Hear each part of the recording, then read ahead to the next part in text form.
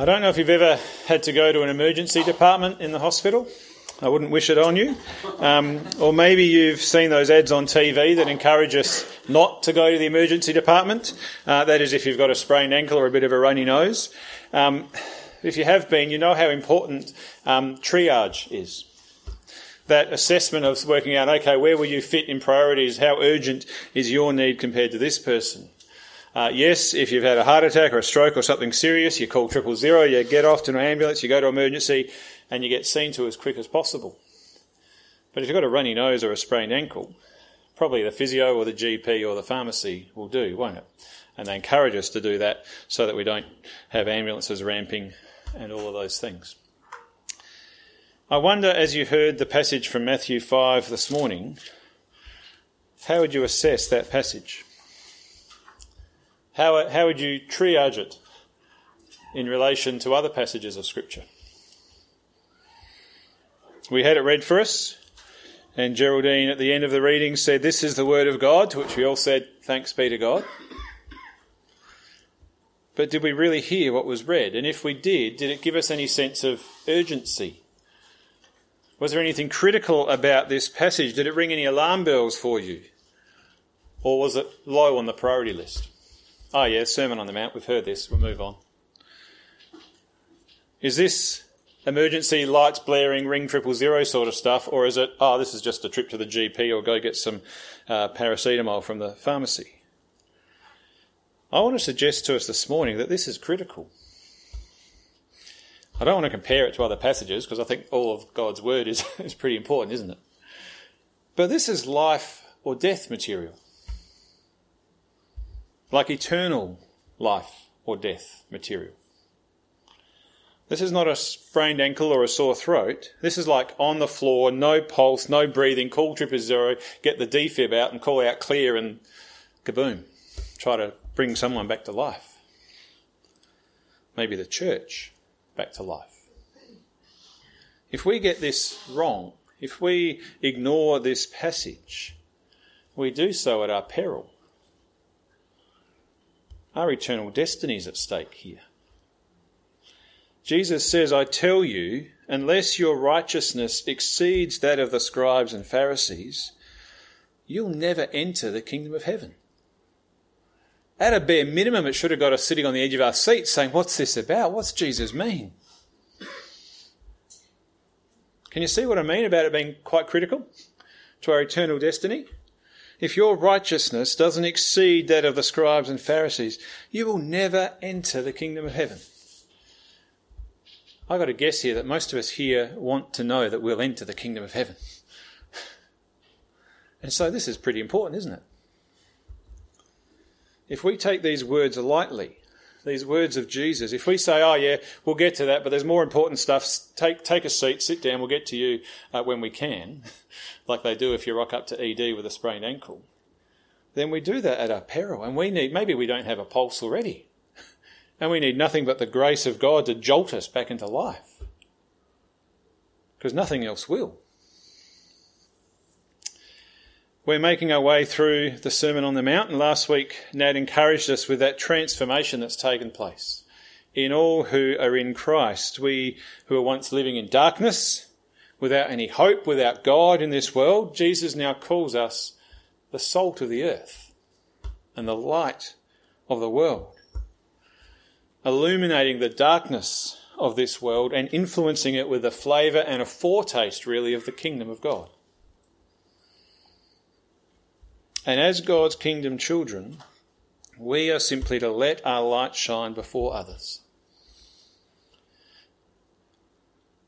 Did you notice in the reading last week, at the end of that, there's a purpose. Let your light shine before others. There's a goal for letting our light shine, so that others may see your good works and give glory to your Father who is in heaven.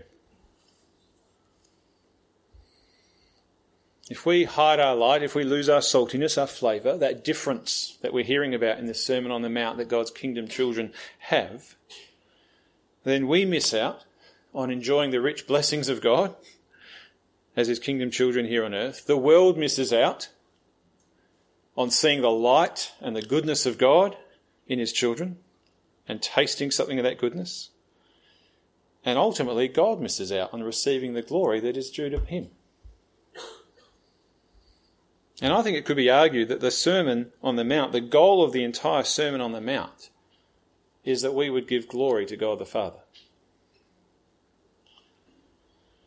It's what the Westminster Catechism says, isn't it? The chief end of man is to enjoy God and glorify him forever. Which is so different to the way the Scribes and the Pharisees were living and teaching. And it's so different to the goal and the glory that is sought by so many in the world today.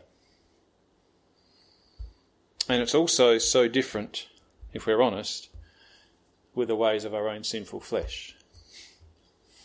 Because if we're perfectly honest, our sinful flesh doesn't want to give glory to God. We want the glory. One of the reasons we struggle with what Jesus teaches here in the Sermon on the Mount regarding righteousness, and in the coming weeks we're going to see what this righteousness looks like in regards to anger and lust and marriage and divorce and faithfulness and justice. We struggle with it because it is so different. It's politically incorrect in our world today. It can be personally inconvenient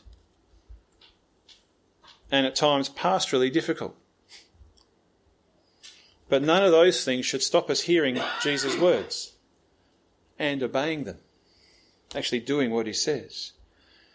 Because this way of life is not solely or primarily even for us, for our comfort, for our health, for our enjoyment. It is all of those things, but it's actually ultimately for the glory of God our Father.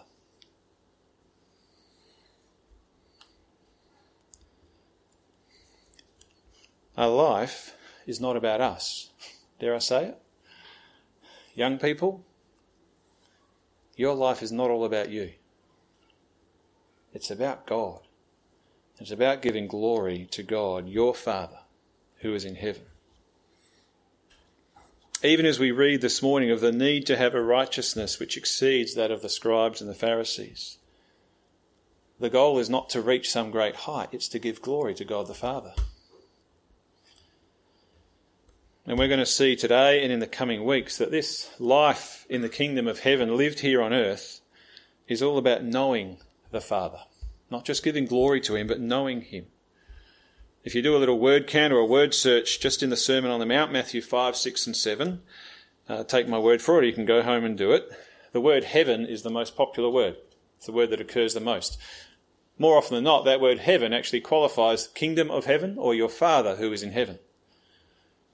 It's the Father who occurs the most next to heaven in the Sermon on the Mount.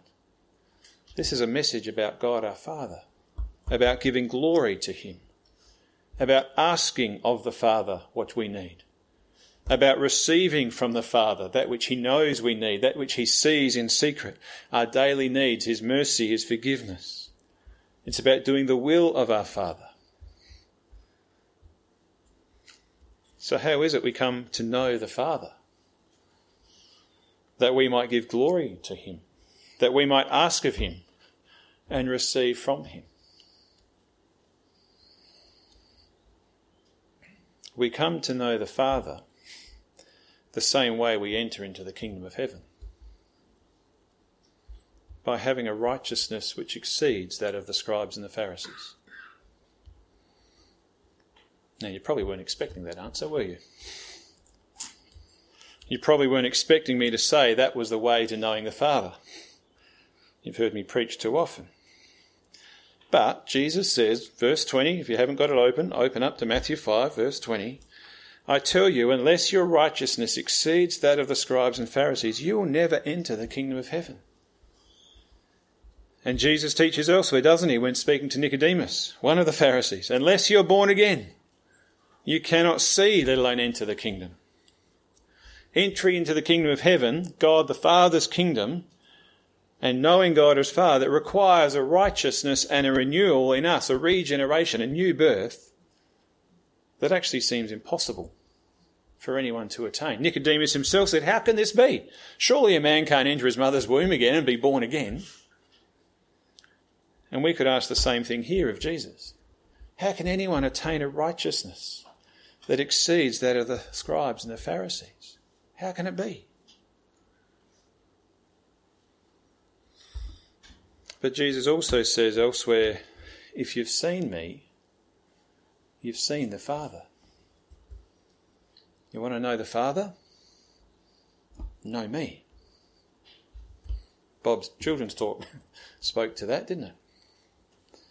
God the Father himself said through the prophets, they will all know me, this great promise of the new covenant.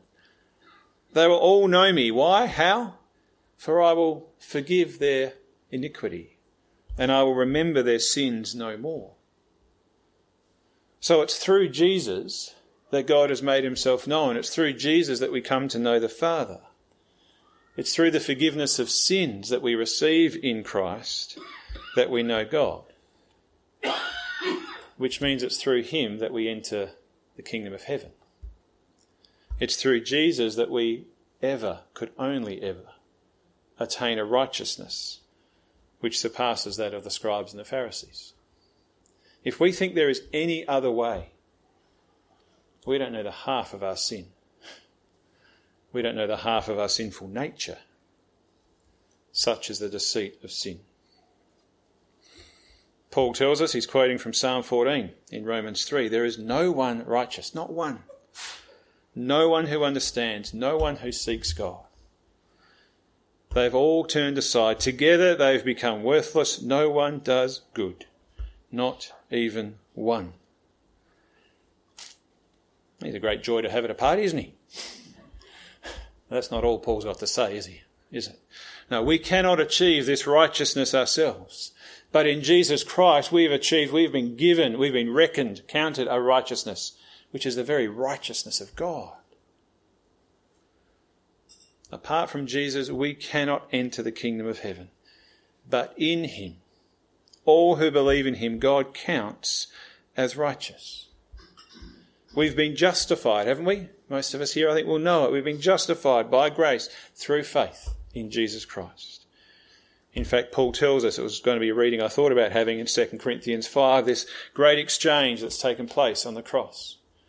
For our sake, God made him, Jesus, to be sin. Jesus, who knew no sin, he became sin for us, so that in him we might become the righteousness of God.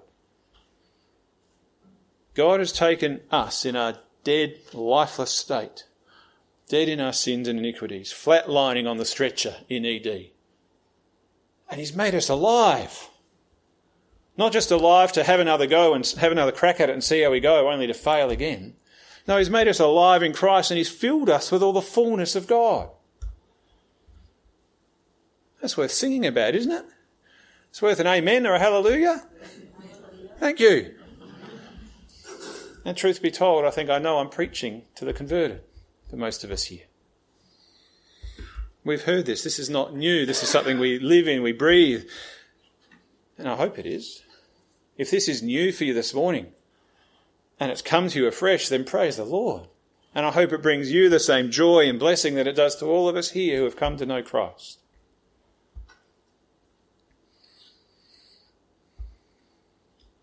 But this is not theoretical. This is not just theological in the sense that it's good stuff to think about. This affects the way we walk and the way we talk, the way we think, the way we struggle. Is this still life-changing for us? Is this still of a critical nature for us? Is it still as God-smackingly glorious? Gobsmackingly, that was meant to be, not God. As it was the day you first believed. Like, where do you turn when you receive a dreaded diagnosis from the doctor? And you have those little worries in the back of your mind saying, is this God really finally getting me back for that sin back then? That's a righteousness issue. That's a justification issue. Where do you turn when the accuser comes, accusing, reminding us of our sin and our shame, all our guilt and our failures? Where do we turn when our children, who we've raised up in the church and in the faith, wander and reject Christ. Start to blame ourselves. Young people, where do you turn when you feel like no one cares and you feel like your friends have got it all together and you're really struggling and you're not sure about what's going on in your head and who you are and where you belong? That's a righteousness issue. It's a justification issue. Where do we belong? Who has made us right before God? Where do we turn when day after day, week after week, just getting out of bed seems to be a trial? Or when we simply know in our own life and conscience, especially as we're going to read the next few weeks, the rest of the Sermon on the Mount, I don't live up to this.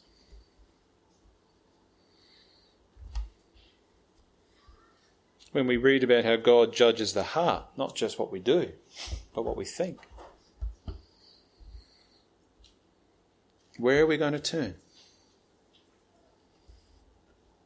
We need a saviour. We need a brother and a friend who is like us in every way, who has gone through everything we go through. Tempted and trials and worries and traumatised and threats. Has endured all of that and yet has done that without sin.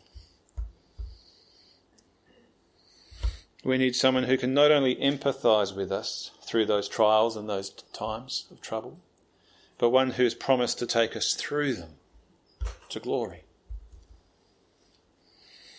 We need one who's not only died for our sin, we need one who's actually lived a righteous life for us that we can depend on.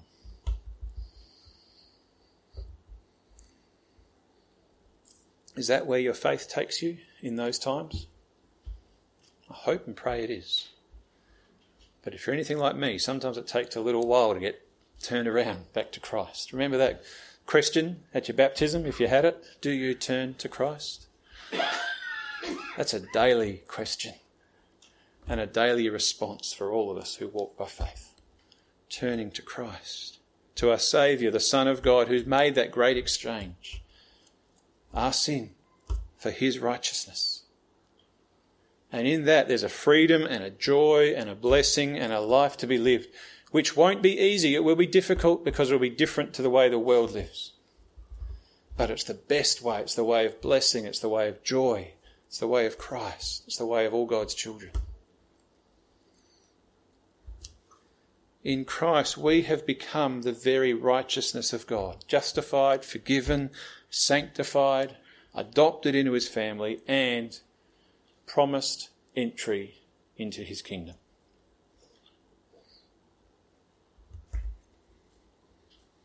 How do we attain a righteousness like that? Well, did you hear it in our second reading? Abraham believed God, and it was counted to him as righteousness. Do you believe the promises of God when life's hard? Like the psalmists do? To the one who does not work but believes in him who justifies the ungodly, that's us. His faith is counted as righteousness, just as David also speaks of the blessing of the one to whom God counts righteousness apart from works. The only way we could ever claim a righteousness of our own, that which exceeds that of the Pharisees and Scribes, the kind of righteousness Jesus requires of us here, is if God forgives our sin, if he doesn't count it against us. And the only way God could ever do that, the one who justifies the ungodly and not hold our sin against us, the only way God can do that and still remain God and still be righteous and just is by making sure his law is fulfilled. His holy law, every jot and tittle of it. He can't just sweep it under the rug. He can't just cast a blind eye over it. Every thought, word and deed needs to be judged and accounted for. The ledger needs to be reconciled. And that's what he has done in his Son. For you and for me and for all who come to him in faith. That's what Jesus is referring to here. Don't think that I've come to abolish the law and the prophets, verse 17. I haven't come to abolish them. I haven't come to say none of that matters. I've come to fulfil them. And fulfil them he has. He hasn't come into this world to reinvent the wheel. What's contained here in the Sermon on the Mount, it's not a replacement of the old law. Throw that one out. This is what matters now. No, this is the fullness. This is the fulfilment of it. He says quite strongly, doesn't he, in verse 18, "Truly I say to you, until heaven and earth pass away, not an iota, not a dot will pass from the law until it all is accomplished."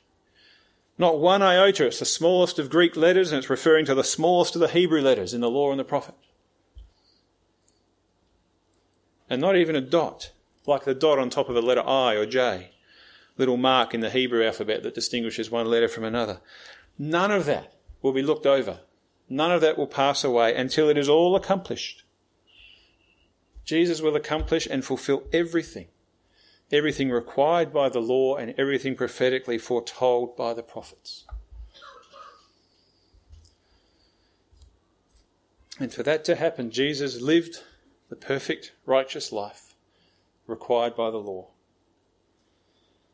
But he also died the death that the law required of every sinner.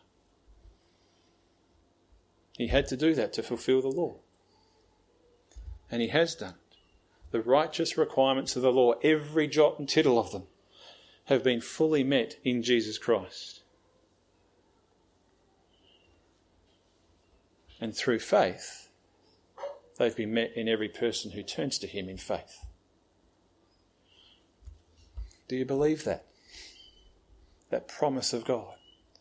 Do you know it? Will you rejoice in that? And will you turn to him daily in that? Because that's how the righteous live, isn't it? By faith in the promises of God, in the Word of God, in the Son of God.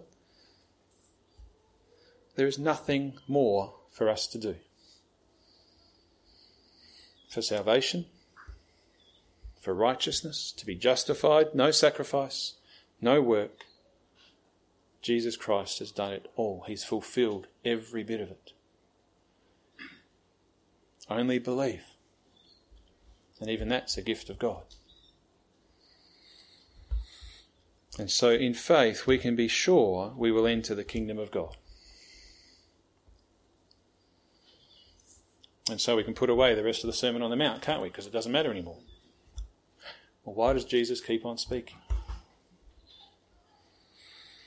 Still, Jesus says, the law and the prophets, yes, he's fulfilled them all, not come to abolish them, but he actually says they will remain, they will not pass away until heaven and earth pass away.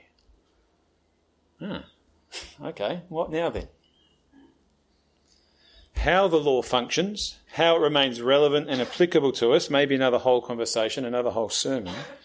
Definitely the ceremonial aspects of the law, they've been superseded, haven't they? We no longer have sacrifices, not even in children's talks. But why? Because that act of sacrifice, those daily annual sacrifices, they're no longer necessary because Christ's sacrifice was perfect and once for all. He's our eternal high priest. And yet Jesus is still saying here, no, the law and the prophets, they still remain until heaven and earth pass away. And he goes on to speak the rest of the Sermon on the Mount too. Why is that? Well, this is the way of love. This is the way of life for God's kingdom. This is the way of blessing that the Beatitudes began, the Sermon on the Mount. The grace of God in Jesus doesn't remove the requirements of God's law. He fulfills them. He fulfills them, a gift of his grace. And yet there's still a way of life for us to live, isn't there? And Jesus gives us everything we need to know what that way of life is. To enjoy the blessings of God and the joy of being his children. And by doing that, he doesn't actually relax any aspect of the law either. He actually warns us not to do that. Whoever, verse 19, whoever relaxes even the least of these commandments and teaches others to do the same will be called least in the kingdom of heaven. But whoever does them and teaches them, they'll be called great in the kingdom of heaven. Now, he's actually saying that because of what he's going to say in the coming weeks. Because the scribes and the Pharisees, they were doing exactly that. They were relaxing some of the commandments of God. They were tightening up on some things and relaxing on others. Jesus comes. He doesn't change God's law. He corrects the interpretation and application of that law in his day. He's just told us he's come on a mission not to abolish it, but to fulfil it. Some say, and I think in the past I've said, well, here in the sermon, Jesus sort of intensifies, he ratchets up the law. He doesn't actually. There's been a relaxation of it, and what he does is correct that and bring about the right interpretation and application of it. Let me explain that a little bit because it'll help us in the coming weeks, and I hope for our own days in living. Remember, this is, what does Paul say in Romans? I get it right because I don't want to get it wrong. Christ is the end of the law for righteousness to everyone who believes. He's not the end of the law. He's the end of the law for righteousness. It's not by doing all this stuff that we become righteous and get our ticket into God's heaven, into God's kingdom.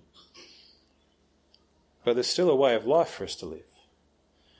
Not with a hardness, guilt-driven, got to do this, restraint. No, as a freedom to receive the blessing of God and live in the joy of life. And Jesus doesn't want us to miss out on that, which is why he's corrected the Pharisees and Scribes here.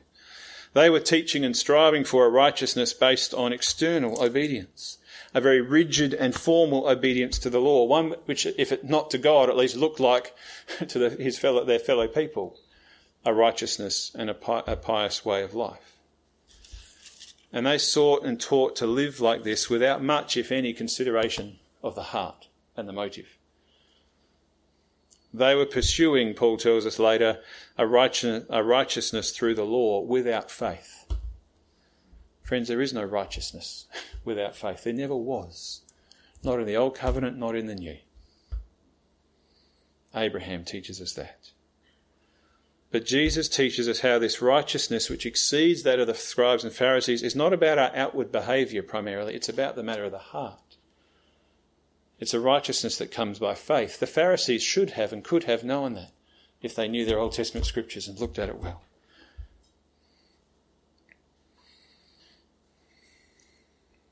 When they realised they couldn't obey the law, it was too heavy a burden for them. Rather than being poor in spirit, back to the Beatitudes, and meek, and thrusting themselves upon the mercy of God, the path of blessing, they chose instead to cheat, sort of. They reinterpreted, they reapplied the law, and they relaxed, as I said, some of the aspects of it. For example, it was fine to be angry. It's fine to look and lust after a woman, so long as you didn't commit murder or commit adultery. Everything else is okay. Till that point when you actually committed murder or adultery, then you were culpable, guilty, disobeying the law. That's what the scribes and Pharisees were teaching. And Jesus says, no. You've got anger in your heart, a lustful thought towards a person. You've broken the law. You've committed murder. You've committed adultery. And you need my grace and forgiveness. You need the mercy of God. And when it comes to the things that God permitted, as we'll get to in a couple of weeks, things like Moses allowing the people to have a certificate of divorce, or in the matters of retribution, an eye for an eye, a tooth for a tooth.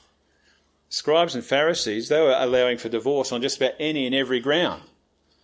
A wife could burn the toast and the husband would say, I don't want you anymore.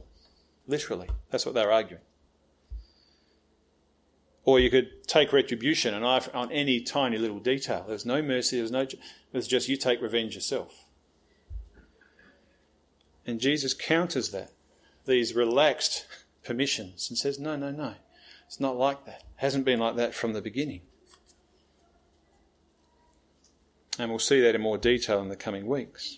Pray for us as we preach through that, because some of it will confront us. Jesus makes it clear here, doesn't he? Whoever relaxes even the least of these commandments, whoever suggests, it's not a big deal if you do that, not a big sin, it's not like actual murder, it'll be okay. You think like that, you'll be called the least in the kingdom of God. There's no reward for relaxing God's law. There's only littleness promised in the kingdom of heaven. But whoever does them, the commands of God, whoever teaches them, will be called great in the kingdom of heaven. Friends, the grace of God in the gospel doesn't relax God's law at all. Christ said he's come to fulfil them. It would cease to be grace if he relaxed it. Because you know what, ultimately? It would mean in the end, if God relaxed his law, in the end, you and I could be condemned on some legal technicality of God's holy law.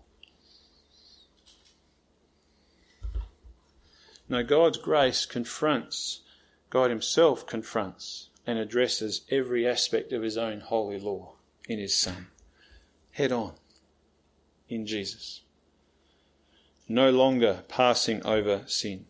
The time of his divine forbearance, his long-suffering patience has come to an end as he puts Jesus Christ forward as a propitiation, that atoning sacrifice for us. And in him he has judged every sin, every breach of the law, big and small, every detail.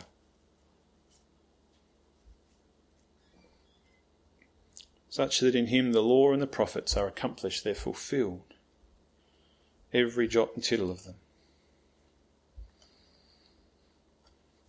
There in Christ, in the life he lived, the righteous requirements of the law are met. And in Christ, in the death he died, the righteous requirements of the law have been met in his atoning death for us on our behalf. And there in him, God reveals a righteousness, his righteousness, shows himself to be totally just and at the same time justifying sinners like you and me. And there in him alone, in the one who became sin for us, we become the righteousness of God, with a righteousness that far exceeds any scribe or Pharisee who hasn't turned to Christ, because some of them did. And with that righteousness, with that gift of God's grace, we are given the Spirit, aren't we?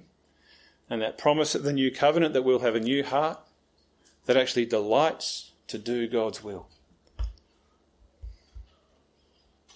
And I know that, and you know that, because we hate it when we don't do it.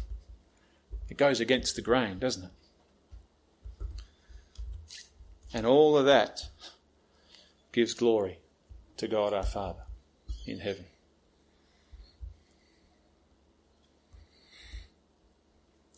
Friends, you've become the righteousness of God. And so his law is not a heavy thing. It's not a thing that condemns. It's not a thing that restrains. It actually frees us. It gives us joy. It gives us the best way to live in his kingdom here on earth as his children. How could we ever repay God for such a gift as that? His righteousness. What can we ever give to God, the psalmist says, for all his goodness and grace towards us? I'll take the cup of salvation. I'll receive this gift from God, all of it. And I'll turn to Christ and call upon the name of the Lord. As we're about to sing, we are debtors to mercy, aren't we? Mercy alone. Let's pray. What gift of grace is Jesus my Redeemer? There is no more for heaven now to give. He is my joy, my righteousness and freedom, my steadfast love, my deep and boundless peace. Gracious Father, what grace and mercy you've lavished on us, that we should be called children of God, righteous and holy children of God, beloved of the Father. Father, words are not enough. Even songs and tears are not enough. But you ask for nothing in return. Only that we receive from you your love and your mercy and your grace by faith. And yet you, Lord and Father, you keep on giving and giving and giving. your righteousness, your steadfast love, your abounding mercy and grace. We remain debtors to mercy alone. And so we do sing, we do speak, we even cry, Father, we believe. And there's times where we need to cry, help us in our unbelief too. That we would receive from you all the fullness that is in Christ by your Spirit. Father, refresh us in these glorious truths, that we are your covenant beloved children, that in him we have become the very righteousness of God, and so in that to live to the fullness of the life you've given us to live, by faith.